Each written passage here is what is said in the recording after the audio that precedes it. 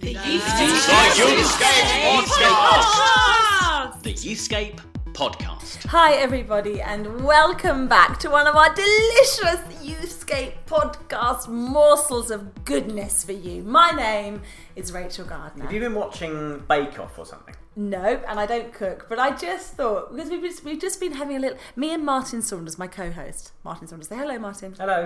We've just been chatting about how great the interview is for today, and I just, as I opened it on air, I thought, no, it's delicious. It's delicious to be able to bring to you, beloved listener, just some fantastic jewels of wisdom from dear people. So that's the delicious. Me and Martin are kind of a bland starter. We're like the What would you be? prawn cocktail in the 80s, before it was, like now prawn cocktail is really big juicy prawns. It's like, in the 80s, the prawns, I don't know what was going on in the fish world, but the prawns were tiny. Like my Wow. mum like did prawn cocktail with like really orange sauce that looked really chemically charged. Tiny prawns and a little bit of shredded lettuce, and that was like your little starter. So I feel like with that, Have you ever wondered whether those were the normal size prawns and genetics don't tell me that, have blown up our prawns to superhuman size? massive levels. Maybe that's it. Maybe is there a shrimp in the new Godzilla movie? I can't remember whether there's a giant shrimp in it. The places that our minds go to, Anyway, listeners. so you and I, you're saying, are Yes. the sort of the The two weaker courses in a three-course meal. We're the starter that you're like, that was okay, but I'm glad it's over. But we're also the dessert. But also the dessert. But also like a slightly disappointing dessert. We're like a dessert. Like if you come to live with me in Preston, our desserts are chunky, big, pie type sponge related desserts. Probably You not the whole of describing me? Preston. No, my husband actually, basically.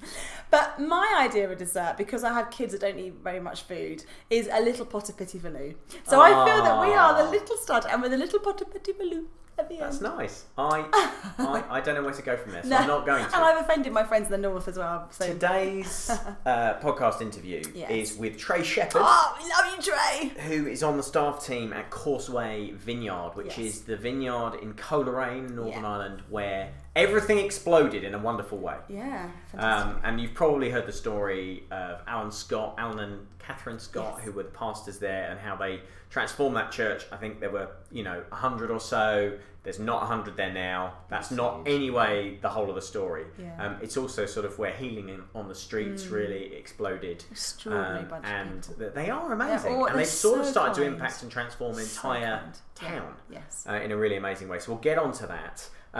But we grabbed Trey when you and I were at Summer Madness in the summer. And it would be fair to say grabbed. We actually grabbed and then stuck the iPhone in his face as he was saying to us, "What's this? What's you do a what? You do a podcast? Yes, press record." Here's the setup. There was no consent. He was going somewhere else. He was. He was on his way somewhere. No consent. So remember, this interview goes on for nearly half an hour. And he had a driver waiting for him. His blessed intern. We just don't take no for an answer. And basically, the intern had to come in and sit at another table. And Trey gave us half an hour when I presume he was going to go and have dinner before. Probably. Because he was going to have to listen to you speak as well. And it was just poor before man. you spoke Yeah, at the he evening was. service. So, and Trey, so we thank grabbed you. him. Thank you, Trey. And just so we normally do this sort of thing after. It would make more sense to do after, but I'll give you a little sneak peek about what the interview's about. So we talk about the exciting, the radical, the massive, the phenomenal, and we sort of set that against the backdrop of what happened at Causeway Vineyard in Northern Ireland. But it was interesting to have a conversation, I think, about what it looks like when we encounter crazy, supernatural, fanatical, fired up young people who've had an experience, maybe the Holy Spirit, in our everyday lives. What on earth do we do as youth workers when that happens? So I remember coming back from Soul Survivor as a very earnest 16-year-old and going to my youth leader and saying, "I'm going to change the world! I'm going to tell all my friends about Jesus!" And she didn't know what to do with me, except to think, I probably need to wait a couple of weeks. Get on your waistcoat and just calm down. All right. That's enough callbacks. Now, what you've had some experiences of like fanatical young people. And You were a fanatical young person. I was probably more fanatical than any young person I've met. I was the girl at school. Bearing in mind, my parents were homeless. We were living with an incredible old man called Ernie. This was all happening because my parents felt that Jesus told them to move and we had nowhere else to go. So my life was this kind of living, breathing. Either you give it all to Jesus or it's all a lie. Like it was do it or die kind of thing. So that's what I brought. So I was saying to my friends, your pet has died. They have not gone to heaven. If you want to go to heaven, like you've got to turn or burn. I was running Christian unions. I was praying for mass revival, and in the midst of all of that was this deep love of Jesus and a desire to see things change. But it also was harnessing all this angst that I felt, and I didn't want to feel angry against my parents and against God, so it had to go somewhere.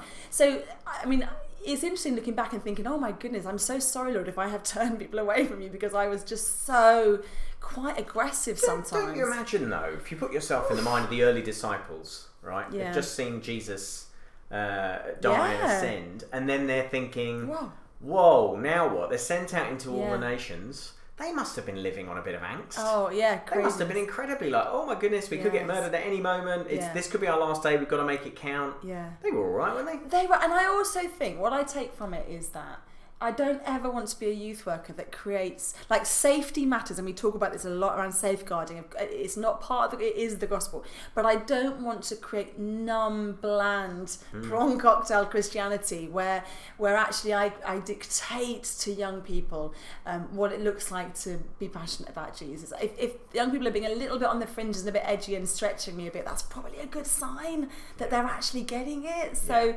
it's a tough one. And one of our beautiful young people at our church recently joined the street team that we run and came out, and I could just see in her parents' eyes, her parents were just, as they were dropping her off with us to do this street evangelism, I could just see they just looked at me as if to say, is this safe? Yes, it's going to be all right, because I want her to be going for it, but she's now really going for it, and she's on your watch. And I just had that little clock of it's okay, but also we are going to stretch her, and it's going to stretch you and stretch her, and that's okay. She is safe, but also she's doing the most dangerous thing, and that's all right.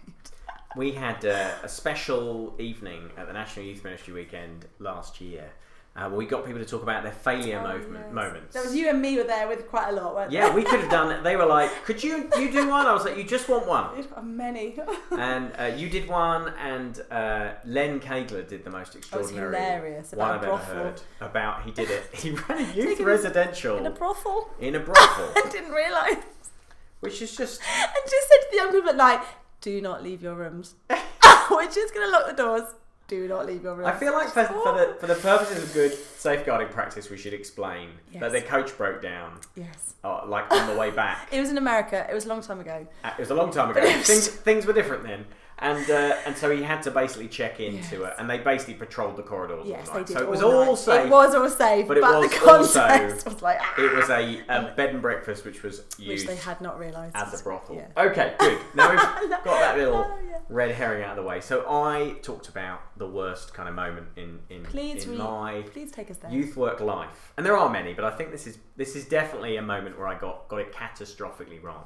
There was a young person I got a referral basically from an older sister who was like, my brother has just gone kind of crazily, into Christian faith. Not a Christian. Remarkable story of, essentially, I mean, let's go into this. He moved into his sister's bedroom.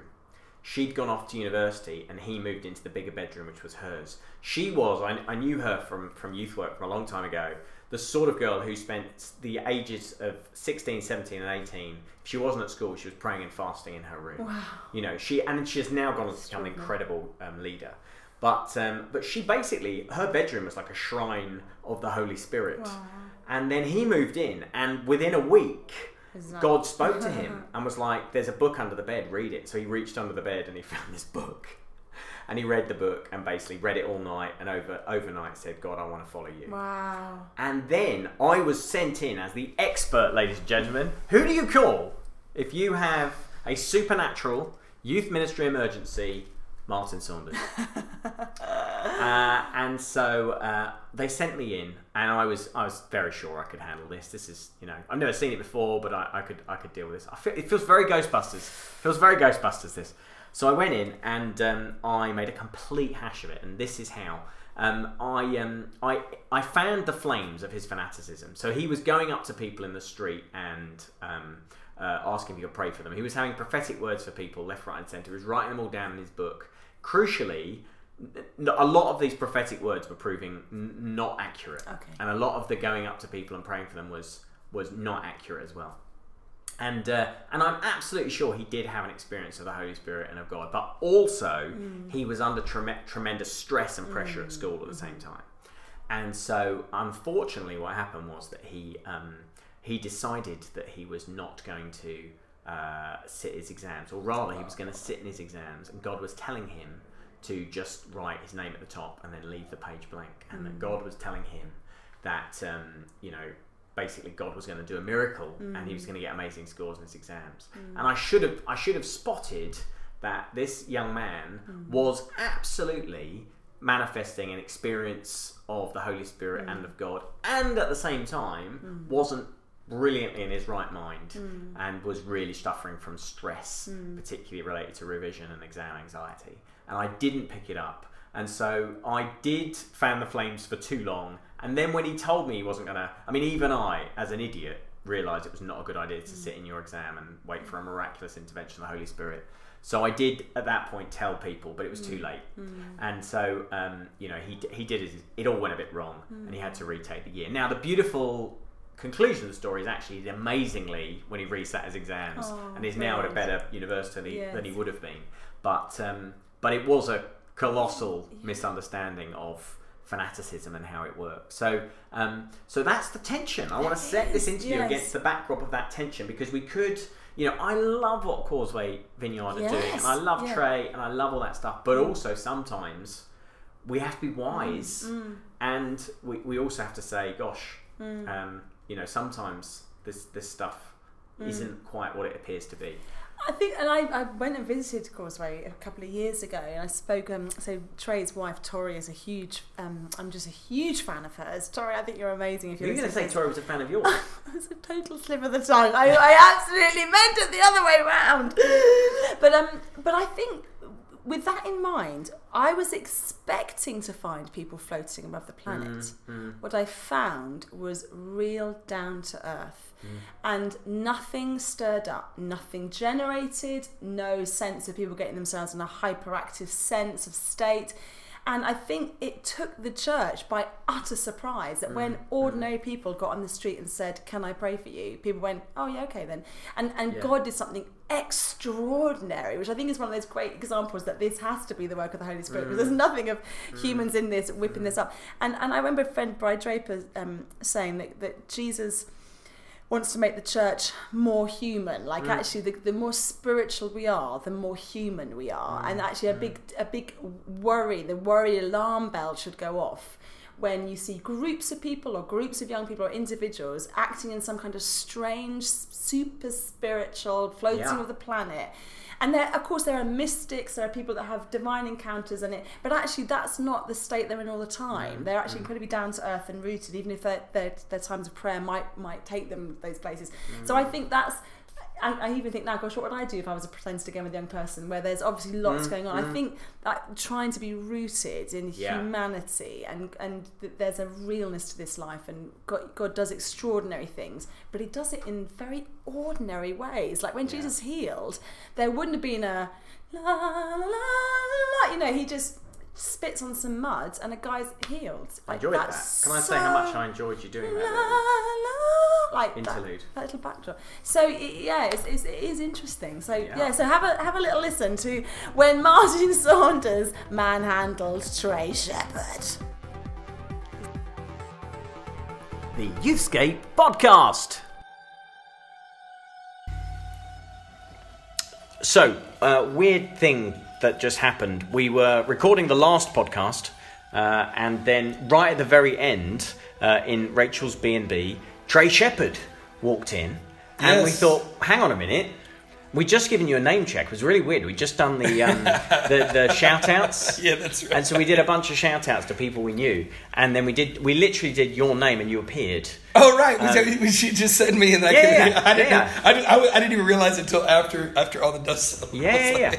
That's great, man. The other weird thing about this is, do you know the last time we saw each other? I may have mentioned this before. I used to be editor of Youthwork magazine, and we used to run a weekly podcast or monthly podcast, I think. And you were in 100 Hours. Yes. And that's been over 10 years. Over 10 years. Right. That's the last time we saw each other. Good grief. And I interviewed you on that, and now you're the first person to be on both podcasts. Unbelievable. You're the first person. We've done 120 of these. That's perseverance for you. That's kids. it. The long game. If you're listening today, the long game, I'm all about the long game right now anyway. I think that's the most impressive thing. Is perseverance. So right now. you were in a band. I was in a band, yes. And is that how you came to be in the UK? No, not originally. Tori, my wife, and I came to the UK for what was supposed to be 5 months. Yeah. In 1993. Classic. Yeah, we just lost our return ticket. Still looking. No. We came over to work with Youth with a Mission. Yeah. And we were going to do their discipleship training school for 5 months in Scotland.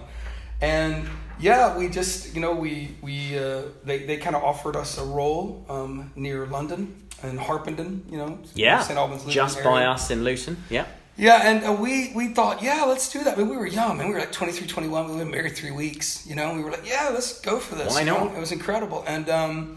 And that was how it kind of began. And, and the years kept going. We started the factory into that discipleship community that was really just 5 people. It just kind of exploded. Yeah. 100 Hours kind of started because I was writing songs for our little prayer group, which was 5 of us, again. We weren't really trying to do a band or anything. And all this kind of took off from there. And then... That's actually... Let's just pause there, because that's an interesting thing, because most people do it the other way around. They're kind of trying to write songs that other people will sing. No, I definitely was not. I didn't feel like there were songs that we could sing that said the things I was trying to say. So I wasn't like going, how could I get in the worship charts? I mean, you gotta understand, man, this is a long time ago, Yeah. Most of you who are youth pastors now are probably like 10 years old when this was happening. Yeah, you weren't even in the youth group. I know, it's so weird. I keep running into people here who are like, I got saved when you spoke at Summer Madness last time. And I'm like, wow. How old are you? And they're like, I'm 30. I was just like, because it's been a long time. But it's incredible, though, just to see that kind of thing happen. But, we were just writing, we were praying for Jesus to move, and we were trying to sort out how do we live like Jesus in culture, not just in YWAM or church or any of those sorts of things. And, and I was a local youth pastor with like 6 kids in my little youth group that was, not that great. And we just began to go, God, we got to see something happen. We got to see some life come to this. And so that was it. It was me and Tori, my wife. My brother came over to join us, and we had 2 girls, Erin and Carrie, who were that's the original factory, which eventually became 3,500 leaders from 52 nations. Wow. So it was incredible that it grew from that. But it really did begin with that, us getting up early, meeting for prayer. I mean, it sounds noble now, all these years later, but the truth is that after a few weeks, when fire did not fall from the sky, we were like, this is getting really tiresome. So, we'd all find excuses. But in the midst of that, I just began to just trying to spice it up sometimes, because, man, the first few weeks you're praying like that is so exciting. By week 3, you are, Lord, I just pray that you'd bless these socks. You feel like you've done it all at that point. Yes, oh God, if you would today just keep me from falling asleep during this prayer time I'm in right now. I mean, it was bad. And so I just began to write for that a little bit, and that's when I wrote, I guess, the first song that kind of went anywhere, was, For the Cross. And again, honestly, to this day, even though, I've spent a lot of my life and career as a songwriter, a producer, an artist, all that, none of that was my intention.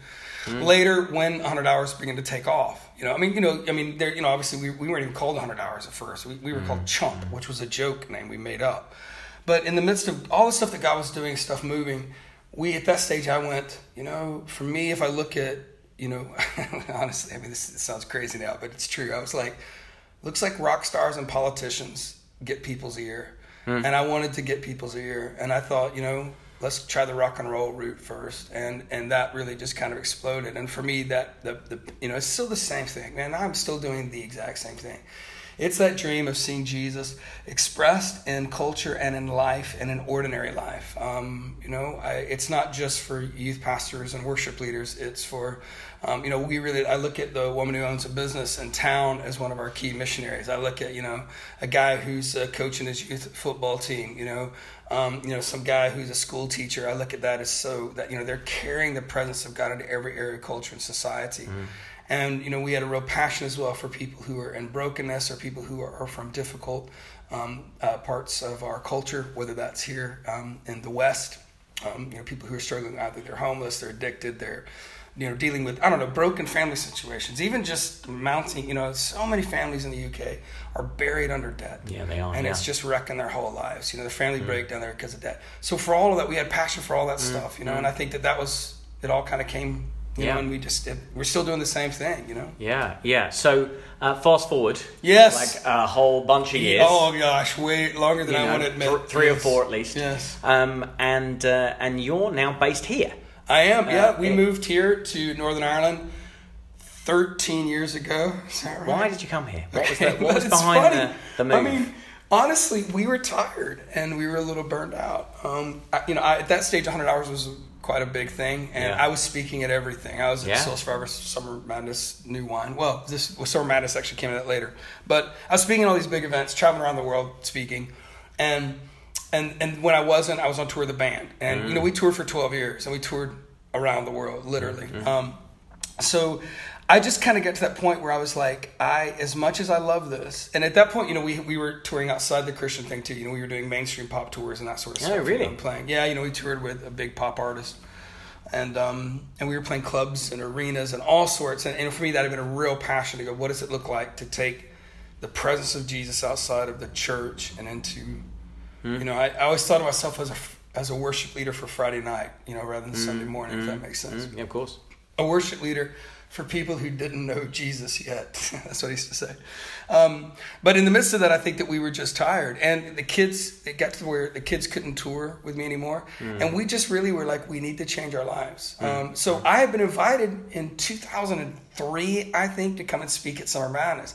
And so we arranged it for 2005, which was like 2 years away. It was like an eternity away.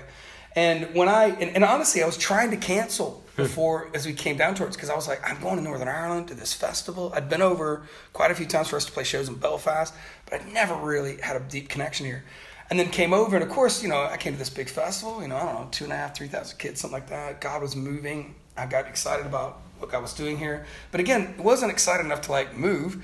But I connected with a guitar manufacturer here who helped sponsor the festival. They made these acoustic guitars. Yeah. And I got kind of wrapped up with those guys a little bit, started playing their guitars, ended up designing a line of guitars for them, so it led to kind of flying back and forth one day a week. Were you previously a guitar designer? Or no, I'm just a big old gigantic nerd. Honestly, There's no other way to explain it. So I knew what I wanted, and these guys were crazy enough to listen to me. Wow.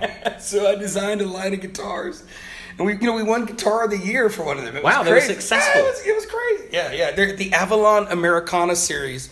If you're listening, other guitars are available. They're still available. That's right. I don't even get a commission for them, which is crazy. I should make a call. You should really. Yeah. Got a card. Yeah. Anyway, So they arranged. Those guys helped me and Tori get a weekend away on the North Coast here, and we came up and spent a weekend in Port Ballantrae on the northern tip of Northern Ireland. And absolutely fell in love with the place. I mean, we spent most of the time so burnt out and exhausted. And we were kind of going, do we still want to do this?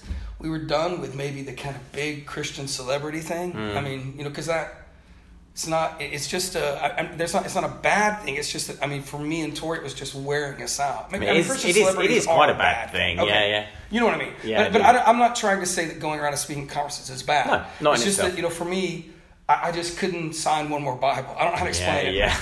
Because what I wanted is, I really wanted to understand, what does it look like when we, what does it look like what if a group of people lived in a place and actually just went for this stuff? Now, I don't know that I could have articulated it that well at the time because I was so burned out. Yeah. So we decided that weekend that we were going to change our whole lives and move to live by the sea in Northern Ireland. It course. was insane. Oh, my record label was like, have you lost your mind? And I kind of had. I mean, YWAM was like, you're doing what? And they were like, what are you going to do? And we were like, we don't know. We're just going to change everything. So we did. Yeah. It took us a few months, obviously, to get everything together. And then in 2006, the summer, they had me back again for Summer Madness. Yeah. And we moved the following weekend or something crazy. Wow. I remember saying it from the stage. I was like, it's such a good time here with you guys last year. I'm moving here. They were like, people there were like, are you okay? And I was like, I think so. So we stayed here. I commuted back and forth to London for a couple of years and kept touring with the band up until 2009, 10 years ago this summer. And at that stage, I was like, I'm done with this. It's time to do different things in my life. And we had connected.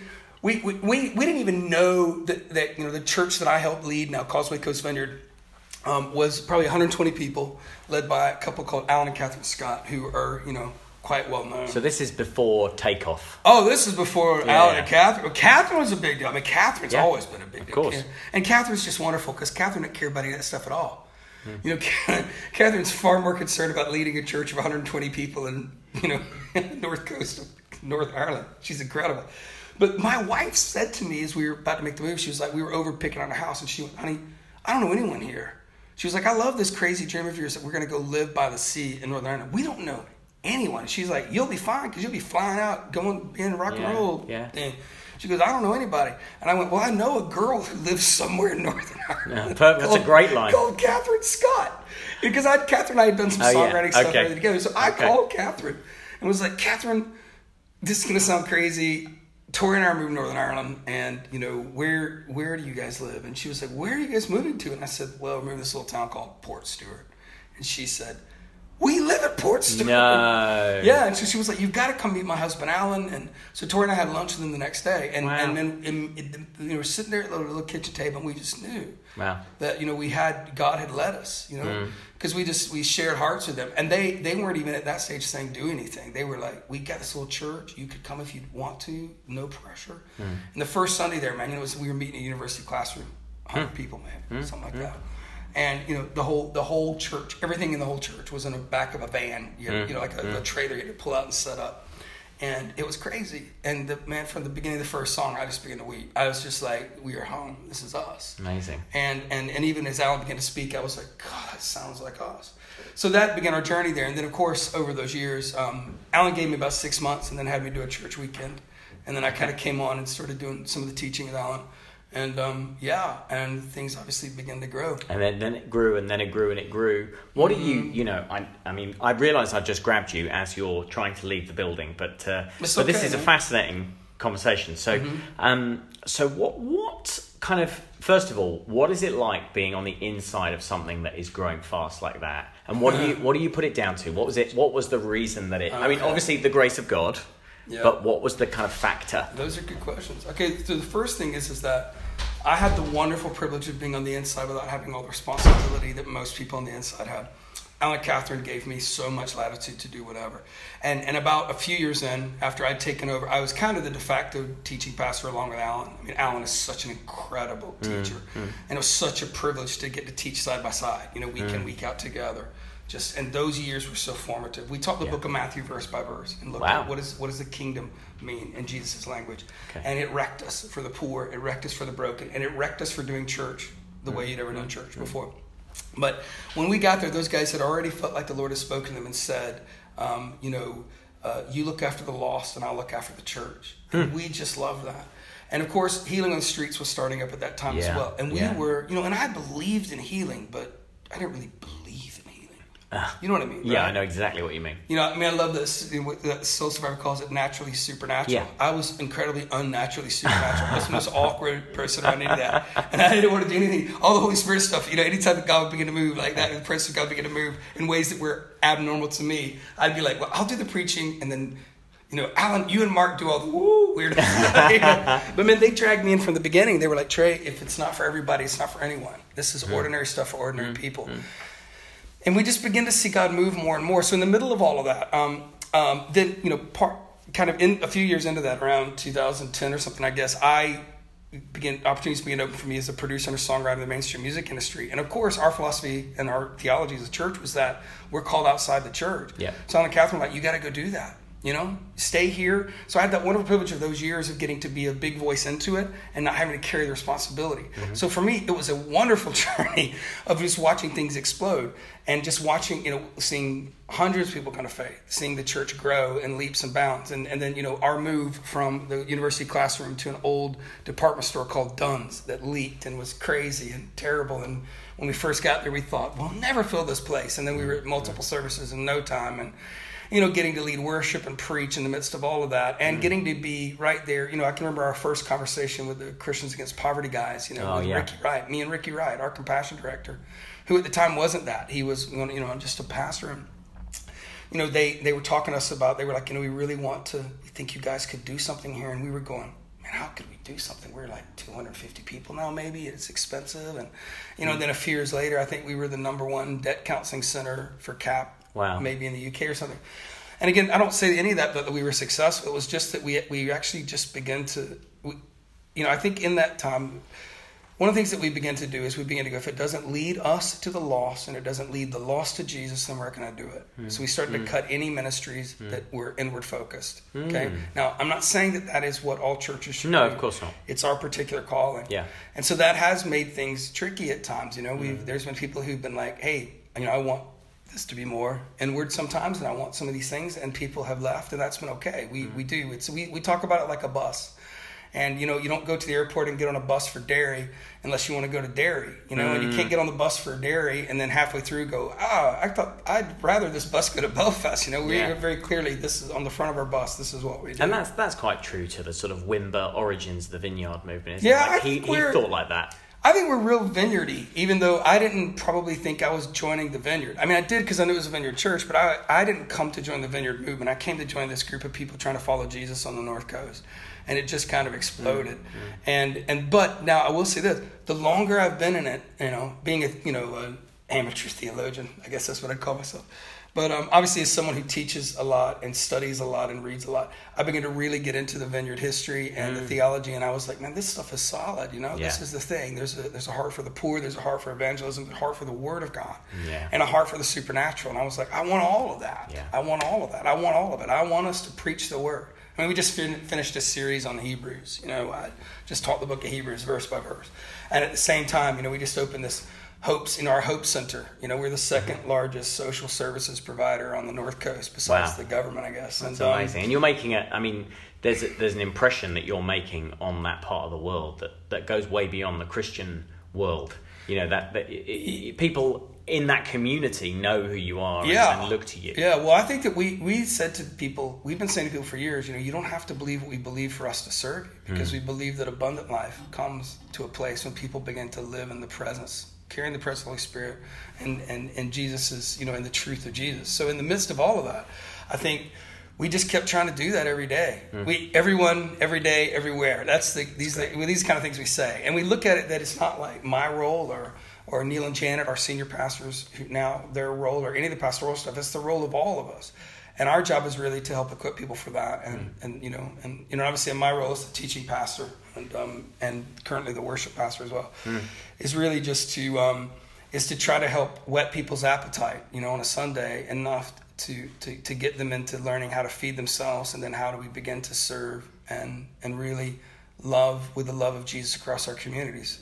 Seeing people come to faith, but also seeing people walk into, you know, abundant life before death, not just life after death. You know, we want both of those things. So one last question. Yeah. Just for our listeners are youth ministers. So, you know, just to contextualize this a little bit, what is this experience like for young people to kind of be in the midst of seeing a church, first of all, really turn its focus outward towards the community it's trying to serve, and also moving in the miraculous? You know, you've played it down, which is admirable, but you see some pretty wacky kind of stuff happen, right? You see people amazingly healed, incredible things. We've seen astounding miracles.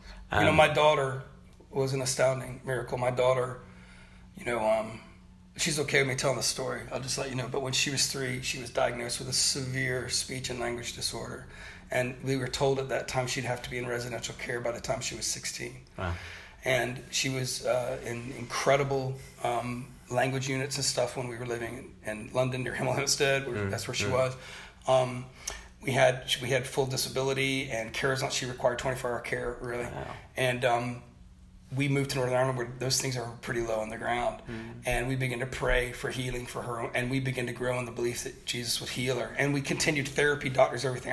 For me, and just so you hear this clearly, if you're healed in a service, in a moment, or if you're healed under the hands of a skilled doctor, for me, either way, it's healing, and both of it's a miracle. I don't care if people get healed as long as they get healed.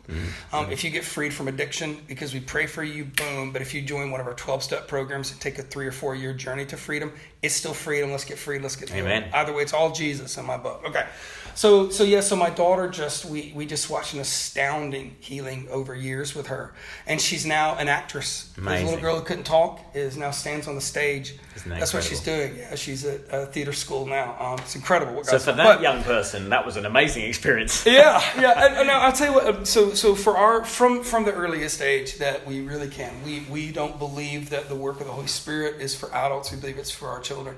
Our kids are, our youth programs and our kids programs are filled with the stories of Jesus. And honestly, we have kids that learn to pray for people and learn to lead people to faith at an early age, and we encourage it in all those environments. Some of the most astounding things we've seen are when little kids are praying for people because they have no guile. They just come and they believe when they hear the word of God. They go, well, yeah, we should try that. And if they see that we're going, yeah, you should try that. We recently did a Generation Sunday.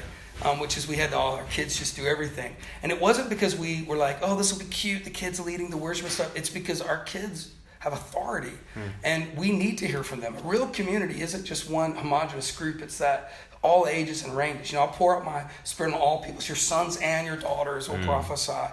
Young men and old men. Young women and old women. So we one of the things we do is this thing sometimes we call healing on the seats as opposed to streets. And we do it at church after service, and we just have little kids pray for people. And it has been incredible. Now, of course, that's done in a safe environment. We've got adults with them and all that. But their prayers and the stories they tell at their schools, they'll and sometimes we hear the stories from their teachers or someone. We work with over 40% of all the kids in our area through our schools program. We work in all, pretty much every local school that we can get into. And they'll do things like they'll have a friend who has a broken leg or something, and they'll go, oh, can I pray for you? And the kid will get healed, and they won't even think it's that big a deal. They think it's just normal. Natural. It's natural. Yeah, but that's the thing is I want them to grow up with a new normal. That actually that we do see God move. We don't always see God move in healing, but we do see God move in healing sometimes. And here's the thing is that we can't control whether or not God will heal, but we can control. And I don't mean whether or not he's willing to heal. God's always willing to heal. Sometimes we don't. I mean, everyone's healed eventually in one way or the other. Yes. Sometimes that healing is death. Yeah. And when people know Jesus, that means that they're fully healed. But I think that the reality is that as we walk through that, we just go, if every chance that we don't pray is another chance that doesn't happen. I mean, certainly for me, when I just begin to pray for people all the time, literally, I pray for strangers. I talk to people, stuff that I can't. Of years of ministry, being on stages around the world, I felt incredibly comfortable standing in front of 5,000 people, talking very vulnerably. But approaching a stranger on my own, still to me today, still fills me with that kind of almost nausea of dread. But I've just learned to rip the plaster off and do it again and again, because the more I pray for people, the more I see their lives change, and the more that I see people healed. And I've got healing stories that I can't believe myself sometimes when I imagine what God let me get to partner with him to do. But he's been doing that all along. He's just looking for normal little people like us to go, you got big dreams for little people. I want to step in, and I'm willing to take a chance. I bumble my way through praying for people all the time. I prayed for a girl in the airport the other day. I was flying home from somewhere, and I just felt as I was walking. You know how they make you go through duty free now? Yeah. And you got to go through duty free. That took me about 10 minutes this morning. Yeah, I know, it's terrible. So as I walked into duty free, I just felt that kind of little sense that, oh man, there's somebody here I'm supposed to talk to. And literally the first girl that offered me one of those sample things, her name ended up being the same name as my home state. Okay. And at the minute she said that was her name, because I felt like, I think this might be the one. And I just got a chance right there, and I was like, I know we're right in the middle of the duty free, but I just think Jesus wants you to know how deeply loved you are, and that you're not alone. And, you know, and she just burst into tears. Wow. And said, she was like, I have been feeling so utterly alone.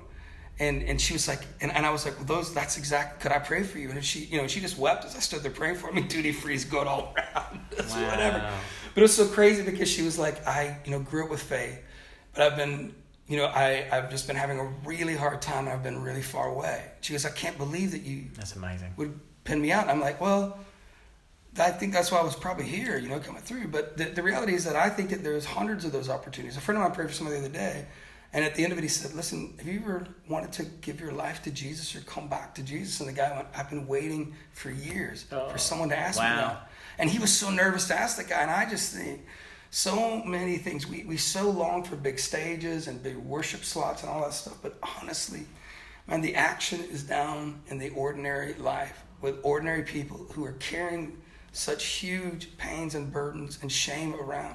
And we get a chance to simply be there and be someone who gets to minister the love of Jesus.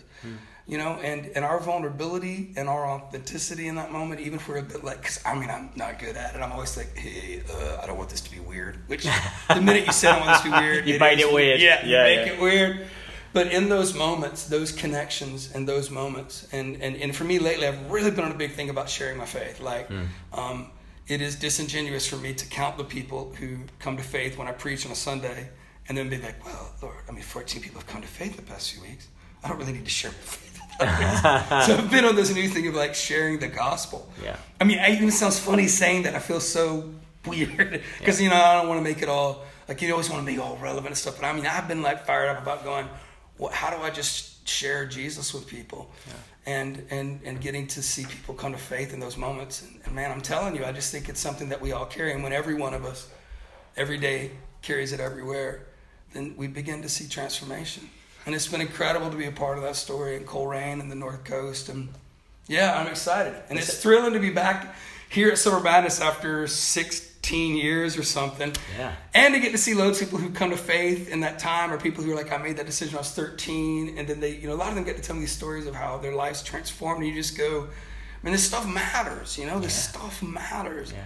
And when we get a chance to partner with Jesus, why wouldn't we do that with everything we have? Love it. All the time. Love it. Mate, I hope, thank you first of all for just kind of letting me grab you. Yeah, my pleasure, man. I hope, it's good. I feel quite inspired. I might go and introduce myself to somebody on the seafront now. Go do it, man. You'll love it. You'll love it. I will. But you know, let's not leave it 10 years before another one of those conversations. I love it. I love not to leave it that long. So you wrote At the Foot of the Cross. Yeah, I wrote the Foot of the Cross. Yeah.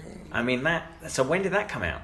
Oh man, I don't know, like 1999 or 1998. Oh my goodness. I mean, most of our listeners probably weren't even born. I know, but I was like, that was quite inspirational and like influential for me when I was a kid. I mean, I'm sorry. No, it's great. No, it's great. No, I mean, I love it. Listen, you must have been a child when you wrote that. No, I was 27 or 28. I mean, a lot of stuff happened for me when I was, you know, like, I mean, we signed a record deal when I was like 30. I mean, that's part of the reason it was so I wasn't cool. I never have been cool.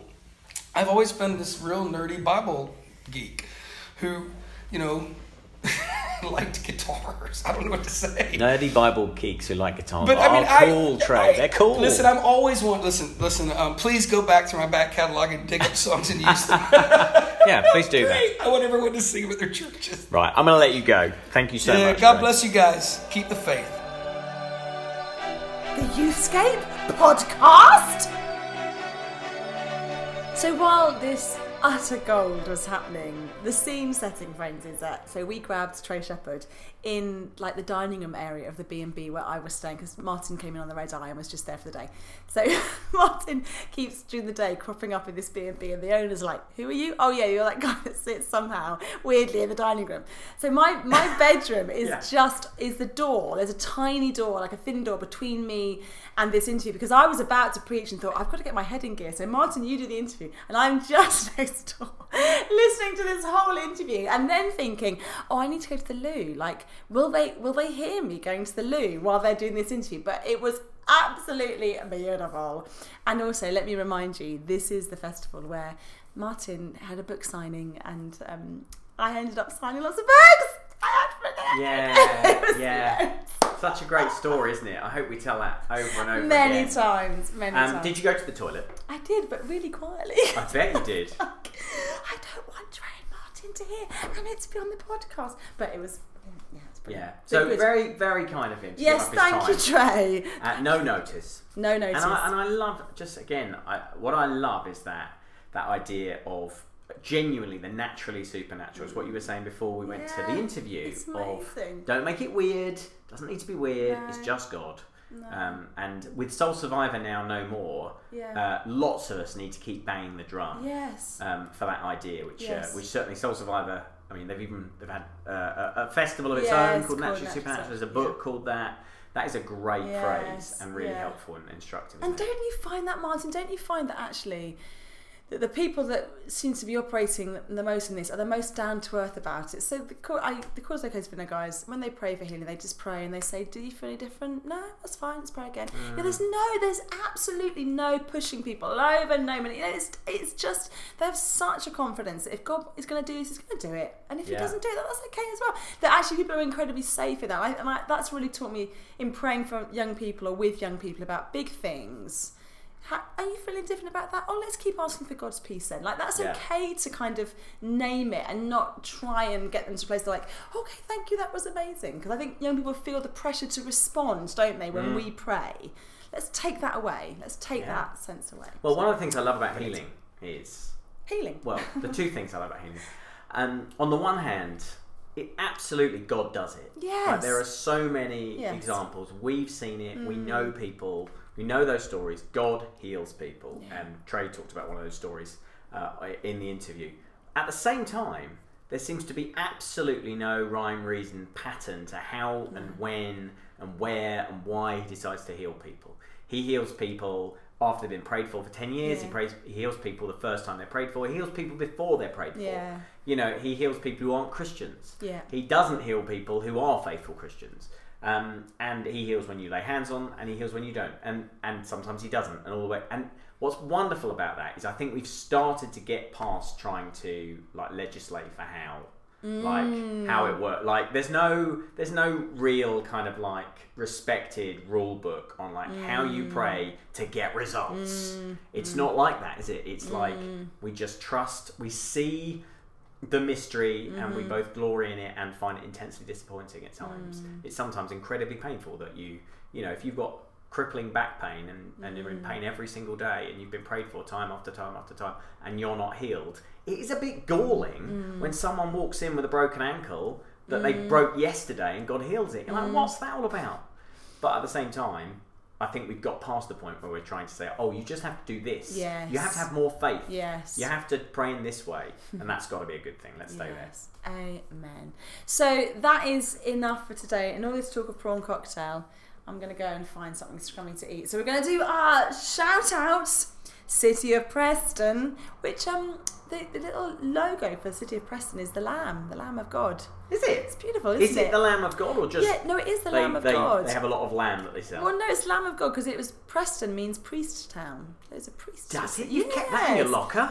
Yes, that's where the name's come from. Wow. So back in the day, lots of priests were sent in. It was an area of great need. God's been doing incredible things in Preston for a long time. Awesome. So Preston, love you. Think you're awesome. All right, we'll say hello to Alan Galt, who is from Northern Ireland, which is where we recorded that interview. So that's a weak link for you. And Gareth Crispin and Joe Taylor. Hello to all of you. And we said Shoma as well. We're going to add her to this. We've And added actually, her on. Catherine Devaney, actually, who listens to this podcast and is kind of vaguely related to me, my lovely friend. You are a Lancastrian, so that's amazing. So she is a Northwest girl. You've named an extra person. I have named an extra person who listens to our podcast. Oh, well She then, does. hello. She's awesome. I love her. Thank you, and have a great day. God bless you guys. Keep the faith.